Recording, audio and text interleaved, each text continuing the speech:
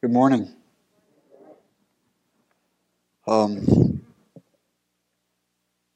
already kind of gave my secret away, but this message that I prepared this week, or the message that I have, is not the message that I thought I would have when I started out this week. When I read Colossians chapter 2 and decided to preach on it, my thoughts at the beginning of the week was I would rush to the first 10 verses and then get to what I thought I was going to preach, and I did that, and then so I went through the first 10 verses, got through with that on Tuesday, and then on Thursday the Lord checked me and kind of arrested me and said, no, go back, and I have more here. So what I originally was going to preach was a sermon called The Comfort of Christ. So if you want to hear that message, it'll be preached Wednesday night, but this is the foundation of Christ. And if you know anything about foundations, or you ever built a building, they're generally made out of concrete. That's kind of what this message felt like preparing it. It's a hard message. It's not the one that I necessarily thought I would preach, and not the one that I was like, this is a fun one. Comfort of Christ, that sounds like a Tempur-Pedic. The foundation of Christ more sounds like a concrete slab or a bed of nails. But I'll be reading from Colossians chapter 2, starting in verse 1. And Paul says, "For I want you to know what great a conflict I have for you and those in Laodicea, and for as many as I have not seen my face in the flesh."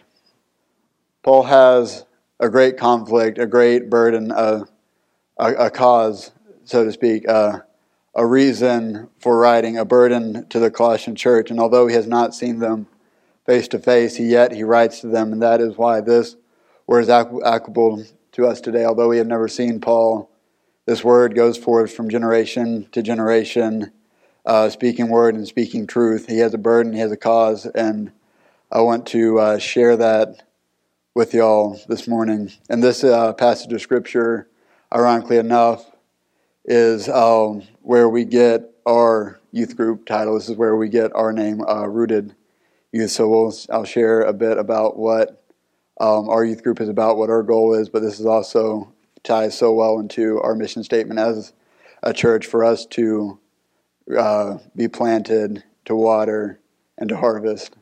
And it's ironic that it fits so well into the mission statement that Pastor Justin has put over the church, that we would be a church that is established with one another, planted with one another. We water and care for one another, and ultimately the goal is to harvest the county of Mercer County, Hazen, Zap, and Beulah, and to be a light to this world. So, in saying that, what is the burden that Paul is saying? In Colossians chapter 2, verses 2 and 3, he says that their hearts may be encouraged, being knit together in love, and attaining all riches of the full assurance of the understanding to the knowledge of the mystery of God, both of the Father and of Christ, in whom are hidden all the treasures of wisdom and knowledge. So the first thing, that your hearts may be encouraged. A discouraged, a defeated, a lonely Christian is an easy target for the world, for the flesh, and for the devil. But Paul uses the word encouraged, and that in the Greek is parakalein, which I'm probably thoroughly butchering at the moment. But it sometimes means to comfort or to exhort, but the backing of this word and the idea is of enabling a person to meet a difficult situation with confidence and bravery. And that's what I believe that we're doing every time we get up here, both with one another and remembering Ukraine and what's going on there. We must encourage and stand with one another, being knit together in love for one another. There must be a unity of the body of Christ. There must be a foundation of the body of Christ.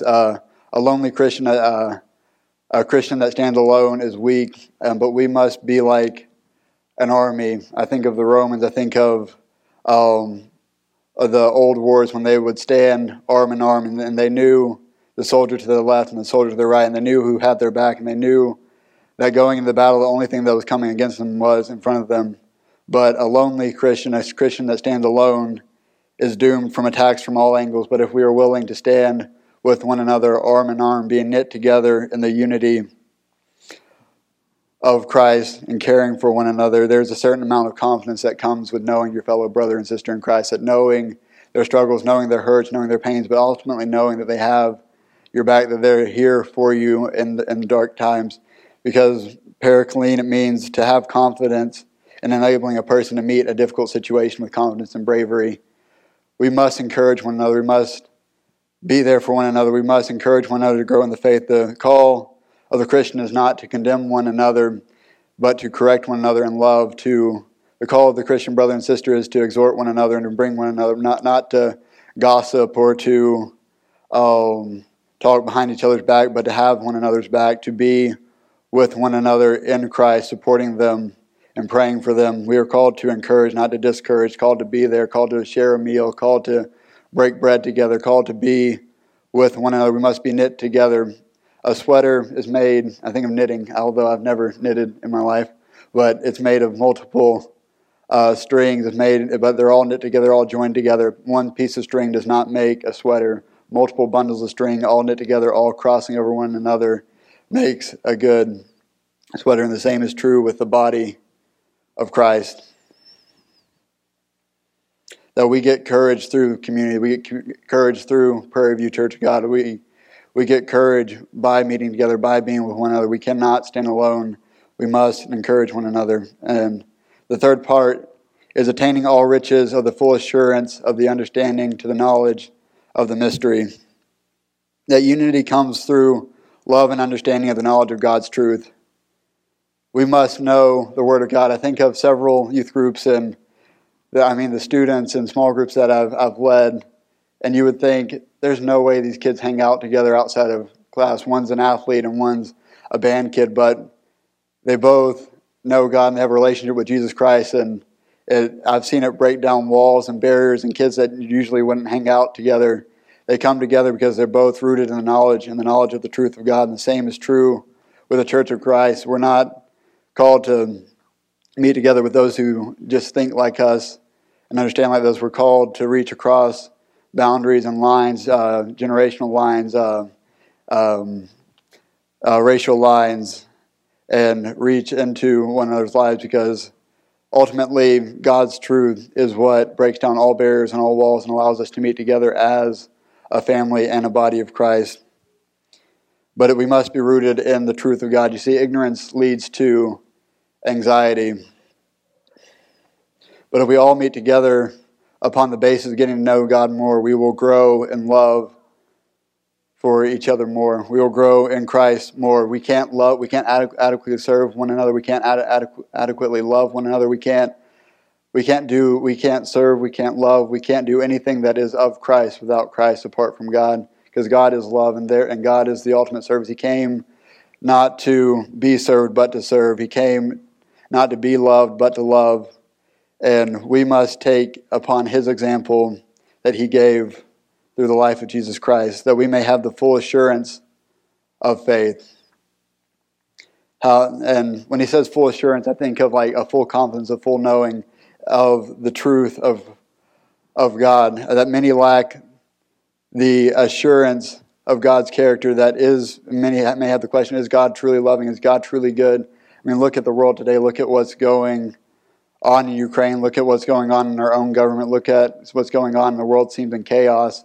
And yet God says, I'm sovereign and I'm in control of all things. I have all things in my hand. And yes, there's a prince and there's a power and there's a ruler of the air and darkness and the ruler of this air that has come to steal, kill, and destroy.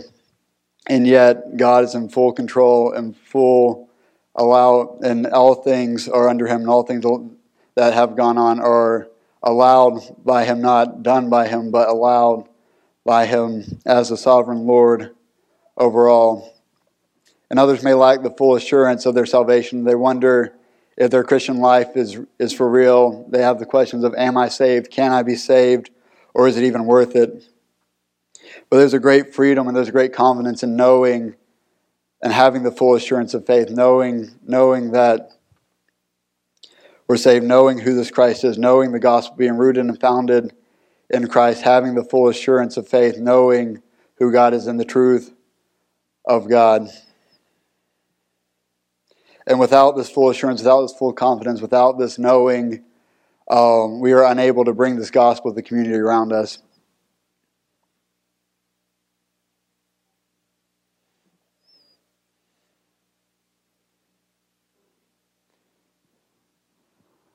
He says the mystery of God. And this mystery is above all other mysteries. The mystery of God's loving purpose revealed in Christ Jesus.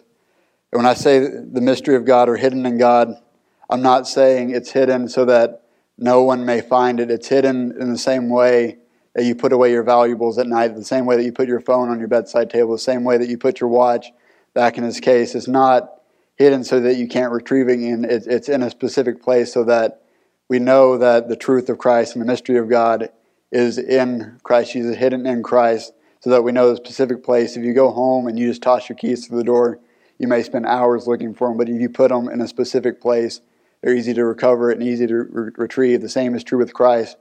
God put the mystery of God and his loving purpose in Christ so that it may be found by all and for all. And we're reminded of this in John chapter 1, verse 1 through 5. It says, "In the beginning was the Word, and the Word was with God, and the Word was God. And in the beginning, he was in the beginning with God, and all things are made through him, and without him nothing was made that was made. And in him was life, and the life was the light of men. The light shines in the darkness, and the darkness did not comprehend it." That everything in the beginning Christ was. Throughout all creation, Christ is, and all things were made through him and by him.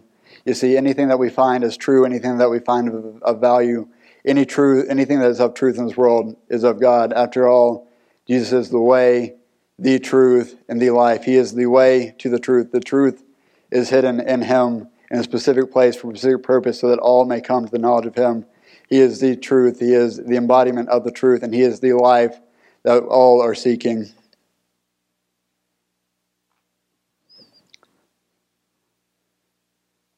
He has all truth, and all truth is God's truth.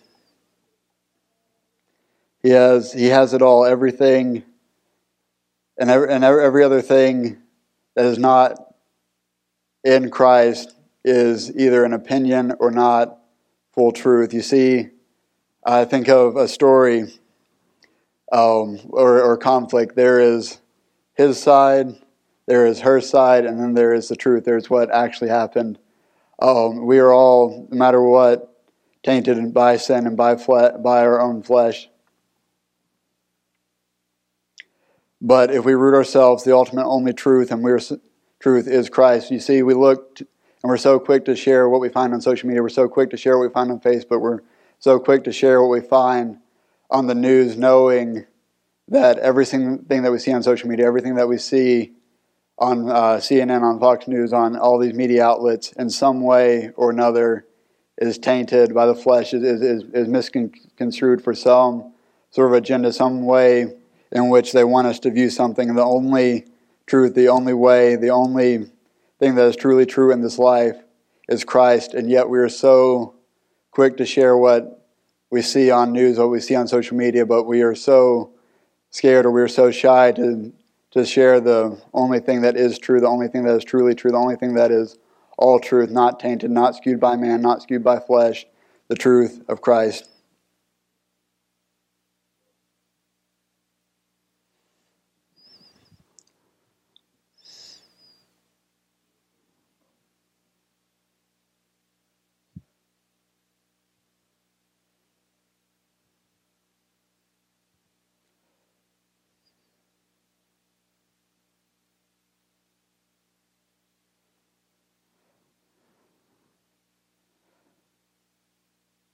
Paul says this kind of as a jab to the Gnostics of these days. You see, the Gnostics were those that believed that a massive knowledge was necessary for salvation. They believed that the secret of salvation was hidden in their apocryphas, their books that could not be accessed by ordinary man. But as said earlier, Christ came, and Christ came for all, to be revealed to all, to be saved by all, and not to be deceived by pervasive words, or not to be deceived by persuasive arguments or big words, but Christ came for all so that, and revealed to all so that the smallest child in here or the most learned scholar, Christ came for both of them and is to be understood by both of them and to be received by both.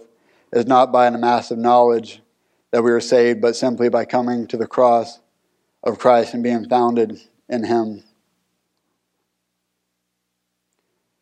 In Colossians 2, verse 5, it says, "For though I am absent in the flesh, yet I am with you in the Spirit, to see your good order and the steadfastness of your faith in Christ, that you may be in good order." Going back to what I said earlier about standing with one another, being in good order, not being out of line, but being in the body of Christ, standing next to one another in unity and faith, standing with one another, encouraging one another, being beside one another, having relationships and friendships within the church of Christ so that we can bear one another's burden, stand with one another, and stand firm in the faith of Christ.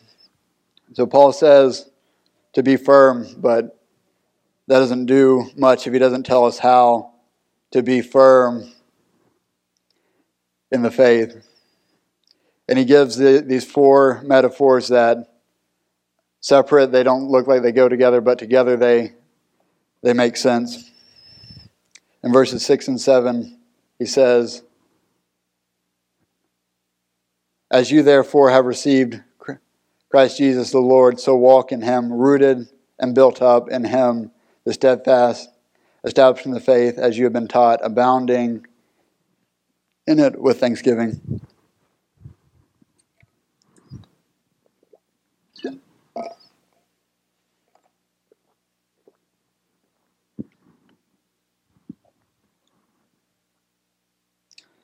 That as you have received Christ Jesus the Lord, so walk in Him, rooted, built up, and established in the faith, abounding in thanksgiving.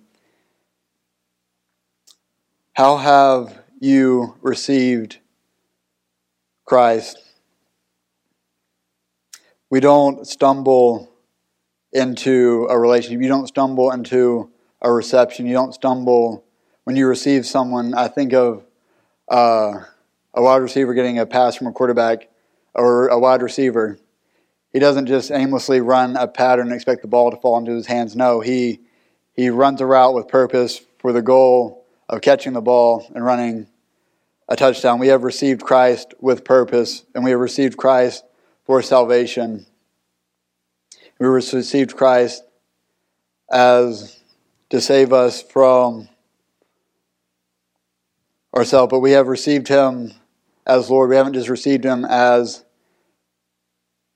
Savior. We have received Him as Savior and Lord. You can't have one without the other. You can't say, "Lord, save me from my sins, save me from myself," and continue to live as you did beforehand. I think of the princesses in all the Disney movies, or Rapunzel, and she's trapped in a tower, and she comes and she gets saved by the prince.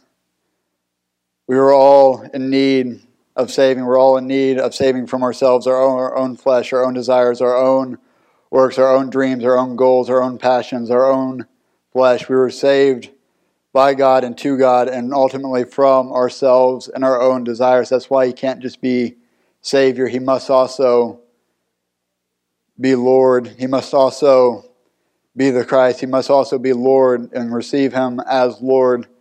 And the response, or to say no Lord, is an oxymoron.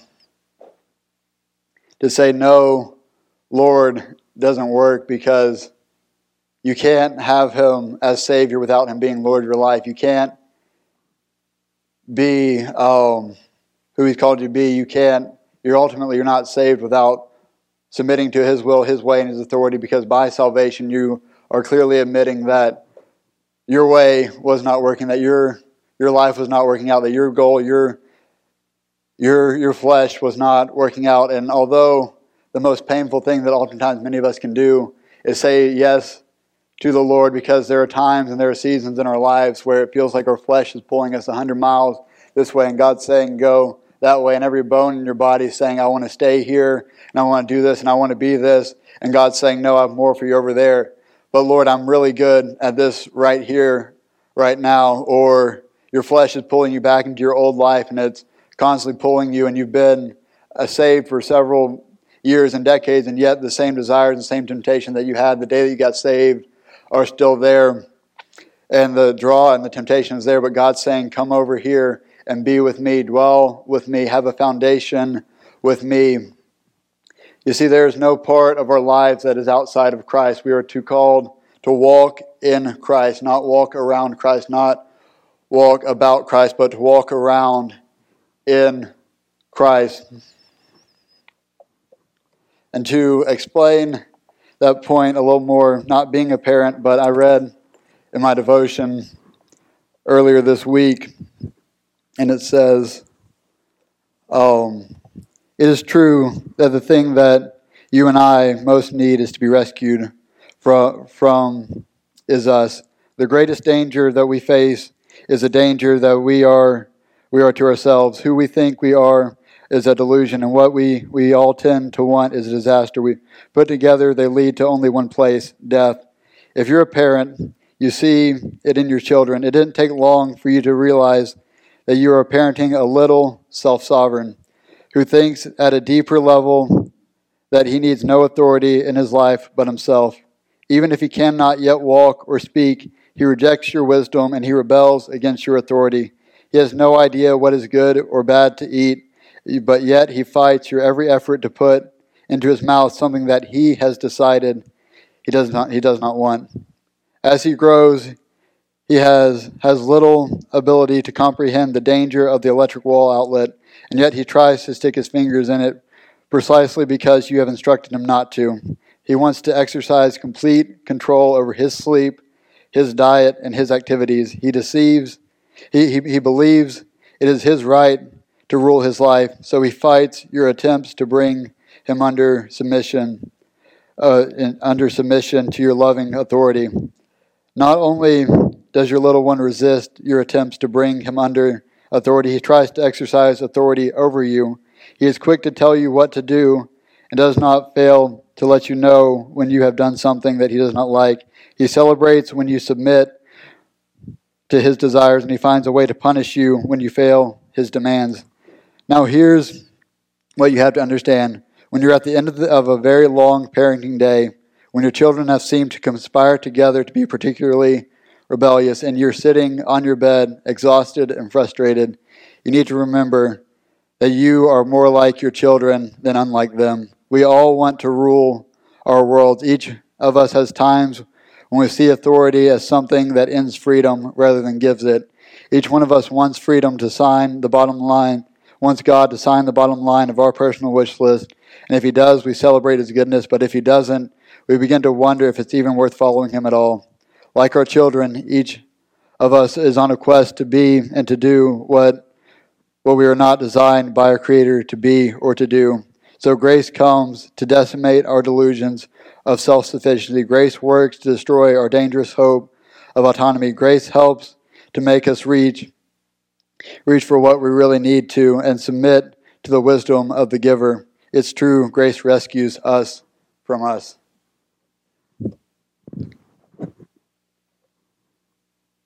And I read that because I'm not a parent. If I was, I could give you a story. But I've seen my mom. I'm a triplet for those that don't know. And I know that my mom can testify to many days and many mornings and many nights to where it seems like we just seem to tag one another in time after time. All right, you wake up, cry, throw up, and then I'll wake up, cry, and throw up, and she won't get any sleep tonight. And that's oftentimes how parenting feels, and oftentimes that's how God sees us. He tells us not to stick our finger in the electric outlet, or not to do this, or not to go there, or to do this. And we think he's taking away our freedom, but he wants what's best for us, because after all, he created us for a purpose and a plan. That's ultimately where true freedom is found. Because although sin and our flesh, they advertise freedom, they advertise good feelings, they advertise what we want and our desire. Our flesh knows us very well. Our flesh knows our desires in our hearts, and it speaks sweet things to us. But ultimately it leads to death, where Christ preaches a life of denying our flesh and denying our desires and our goals and seeking after Him, but ultimately it leads to true freedom. So as Savior and as Lord, He says He must have our unreserved yes. I think of the song, yes, Lord, yes, Lord, amen. And I remember singing that one Sunday, and our pastor came up and he said, you've heard us say it, you heard us declare it. Lord, we said, yes, Lord, amen, yet it be so. Now tell us what to do and tell us where to go. And that's how we are to treat the Lord. That's how we are called to respond to the Lord, that He has our unreserved. Yes, there's not a part of our life that is outside of Him. We don't leave Him in the car when we go to work. We don't leave Him at the house when we go hang out with our friends. He has all of our lives. And ultimately, if He either has all of it or He has none of it.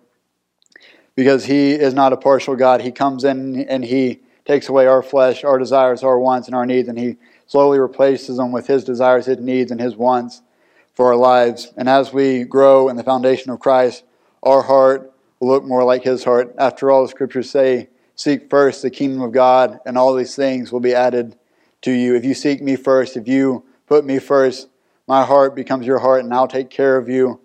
We're reminded in the Scriptures of the sparrows and the hairs on our head, that they don't fall to the ground without the consent. And how much more value are we to God than these, that He sent His only Son to die for us, that we are called to walk around in Christ, to be in Christ, that there's not a part of our life that is outside of Christ. But then he goes from walking to rooted. Now, if you've seen Narnia, you've seen Lord of the Rings, you've seen trees that walk, but in day-to-day life, trees don't walk. So what is Paul saying? And I'm kind of picturing Narnia at this point, rooted, walking trees. That as trees, there are things that are outside of our control. As trees, there are things that there are storms, there are winds, and there are waves that come that are outside of our control, and that's why there's prayer.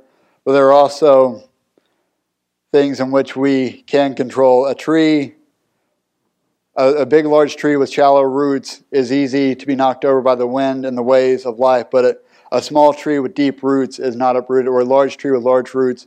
If you were to go to the redwood forest and you were to see the roots of those trees, they are equally as large and equally as stunning as the trees that they hold. Otherwise, they would have no hope of growing to the heights that they do. That we must be planted in the Word of Christ. And this is where we get our youth group name. We must be rooted in the foundation of Christ, rooted in relationship with one another, grounded in the relationship of Christ with one another, bearing one another's burdens, that we may walk with Christ, planted in His Word. We must know His Word. We must know His truth. And then he says to be built up in Him. I think Paul says this so that whether you're city or you're rural or you live in North Dakota and you've only seen about 3 trees in your life, I miss the trees, not going to lie. But we have buildings here, and we have strong buildings here. But being built up in Christ, and I think of the foundation of Christ. You don't start, this church didn't begin with the roof. This church didn't begin with the siding. This church didn't begin with picking out chairs. It began with the foundation. And when you build a house, you don't pour the foundation and then build the house off to the side of it. You don't pour a foundation and then build a house like 30 yards away. Like, that doesn't make any sense. If we are rooted in Christ, there's no part of Christ, of our lives, that is outside of Him. If we are built on the foundation of His Word, there's no part of our life that is outside the foundation of Christ. If you build a house apart from a foundation, the first windstorm that comes, no matter how well you build it, no matter how many nails you put into it, it will not last. It will be blown over. But if the foundation is strong, it will last for lifetimes and for generations and generations. A building is only as good as its foundation. If you go to New York City and you look up, you'll see skyscrapers that reach 100 floors, but they're not built on 6 inches of concrete. They're built on stories and stories and stories of concrete, because they are keenly aware that you can only build as high as you are willing to go deep. And we must go deep in Christ. We must be built upon Christ. And all of our lives and everything that we do must be built on the foundation of Christ. Anything that's outside of Christ is doomed to be blown away by the winds and the doctrines of this world.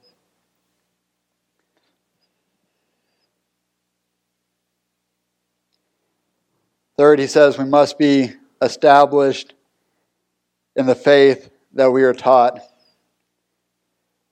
And for this illustration, I kind of think of a basketball game, and there's a kid on the side of the court reading about how to play basketball, and there's a kid on the court playing basketball. Now, which one are you going to play defense against? Is it the kid on the sideline reading about how to shoot the perfect layup and how to shoot a three, or are you going to guard the kid that's dunking, that's breaking kids' ankles? Which kid are you going to guard? And the same is true with Christ. We must be established in the faith that we are taught. And I think back to the truth of I don't believe that you know something until you can teach it. So how many of us in here know the gospel? And then how many of us in here can teach the gospel? If someone were to ask you, if a child were to ask you, I think back to the song that we sang in Sunday school, He came from heaven to earth to show us the way. From the earth to the cross, my debt to pay. From the cross to the grave, from the grave to the sky. Lord, we lift your name on high. Now that's the memorization of lyrics, but what does that song mean? You came from heaven to earth. Christ, not a created being, but a being that was from the beginning, that was with God in the beginning before anything else was made, came from heaven to earth to show us the way. He lived a sinless and perfect life, died a death that we deserved. He paid our debt in full. He paid for our sin.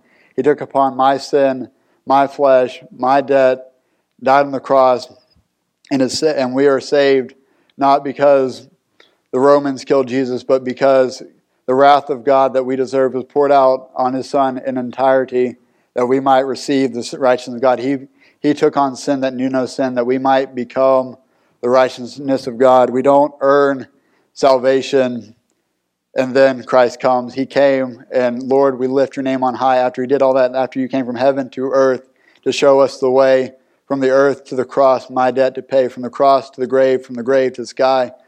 The only time we were mentioned is, Lord, we lift your name on high. It is a response to Christ. It is not your own devotion life. It is nothing that you do. Everything that we do in Christ is out of response to Him and what He has done for us.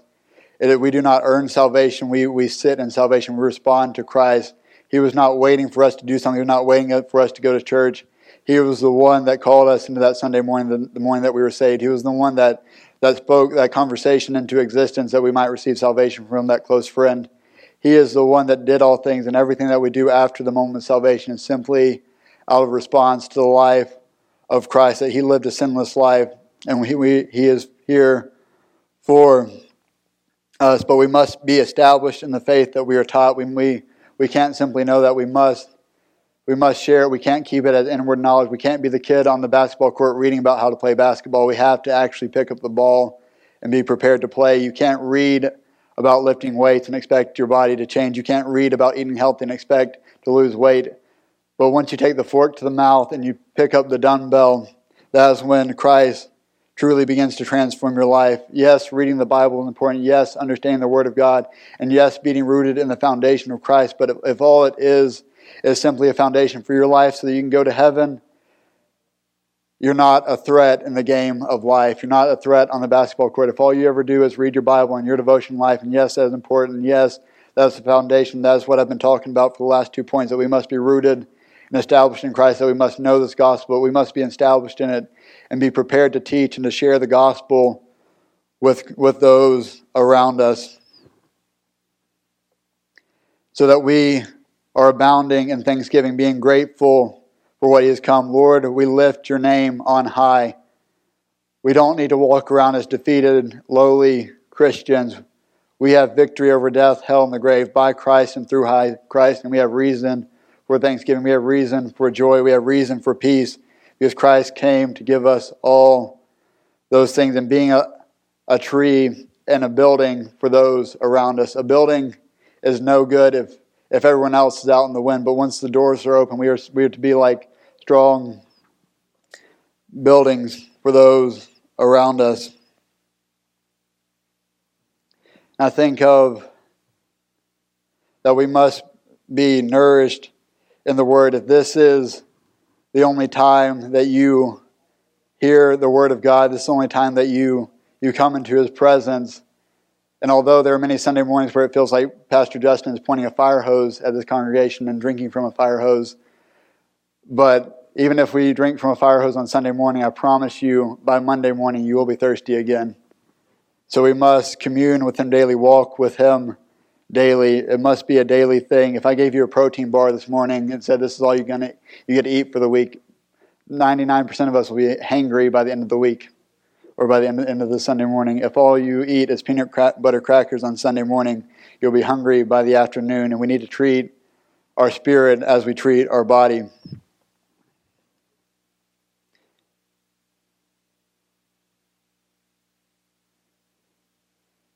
So, we are, as pastors, we are supplementary. We're not called to be the source. As parents and as y'all are called to disciple and to raise up your kids, and we were called to come alongside you. I called y'all the first Sunday the head coaches of your football team, and we're the offensive coordinator. We don't do anything outside of your control and your command, but ultimately you are the ones that are responsible for your family and for the discipling of your children, and that we would be supplementary. We will come alongside you and help and nourish you. And Kira and I are here for that reason, for that purpose. But I encourage you, allow your kids to see you pray. Allow your kids to see you worship. Allow your kids to see you read the Word of God, to pour into your presence. Play worship music throughout the house. Do these things and disciple them. As I've seen a generation, and I say a generation, I'm speaking of my generation, I've seen my generation that where parents handed their kids over to youth pastors and expecting them to disciple and pour into their kids. And yes, they did, and they did mighty works. But I've seen them get pulled away because the foundation was shallow at all. But if we are consistent and we do not stand a chance against the onslaught of this world, if all they get is an hour and a half on Sunday morning, hour and a half on Wednesday night, they'll clear that time on TikTok before Sunday night worship. Just being honest, I'll probably clear that time on TikTok by Sunday night worship. But so what is your source and what is your foundation? Do you find yourself, and how do you spend your time? Are you spending time in the Word of God, and are you discipling and raising up your kids?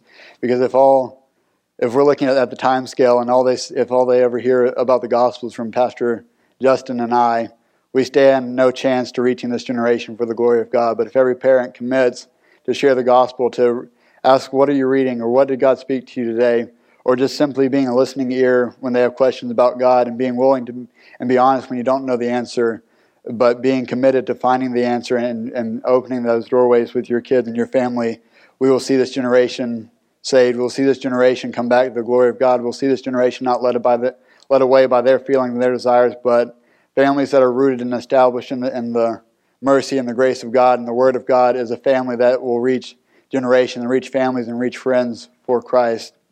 We must be knitted together as families, but also as a church, committed one another to bearing one another's burdens, supporting families, because there are days and there are weeks when families just aren't going right and they just need help.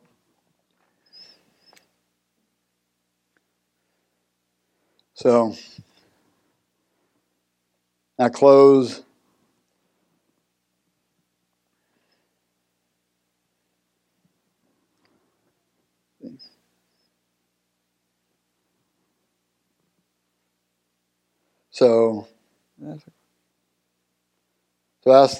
I close with the question, what are you established in? For many, it is our phones and the onslaught of media that we consume, spending hours on screens full of sexual images, anxieties of the world around us, and the uncertainty of life as we know it. And it has made us products of the world rather than products of the Word. It has made us products of anxiety, fear, and worry rather than products of the fruit of the Spirit. We must be a church rooted in Christ, so we may be a church full of love, joy, peace, patience, kindness, gentleness, and self-control. He says, beware lest anyone cheat you through the philosophy and empty deceit, according to the tradition of men, according to basic principalities, and not according to Christ. You see, the Colossian church had a wisdom problem. They thought that some book would unlock the truth of the salvation of God. The Gnostics thought that God being perfect could not have created the world, but we see in Genesis chapter 1, in the beginning God created the heavens and the earth. They thought that you could not deal with God directly, but we see that Christ has called us friends, that we know what the Master is doing, that we no longer need an intercessor, but we can come directly to the throne room of grace. He says, come to me, all who are weary and heavy laden, and I will give you rest. Take my yoke upon you, for my burden is easy and my yoke is light. But we have seen the total flip, where we live in a world that is scripturally illiterate, a world that no longer sees Scripture as ultimate, infallible Word of God. We live in a world that is taught that there is no ultimate truth, and that no one can tell you what is right or wrong, that if you believe it hard enough and you feel it hard enough, that it is truth. But Christ said, I am the way, the truth, and the life, and no one comes to the Father except by me, and all truth is found in Him.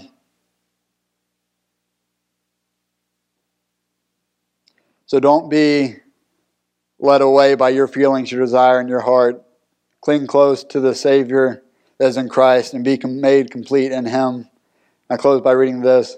For in Him dwells the fullness of God, and you are complete in Him, who is the head of all principality and power. You are complete. You are made whole by Christ, through Christ, and in Christ.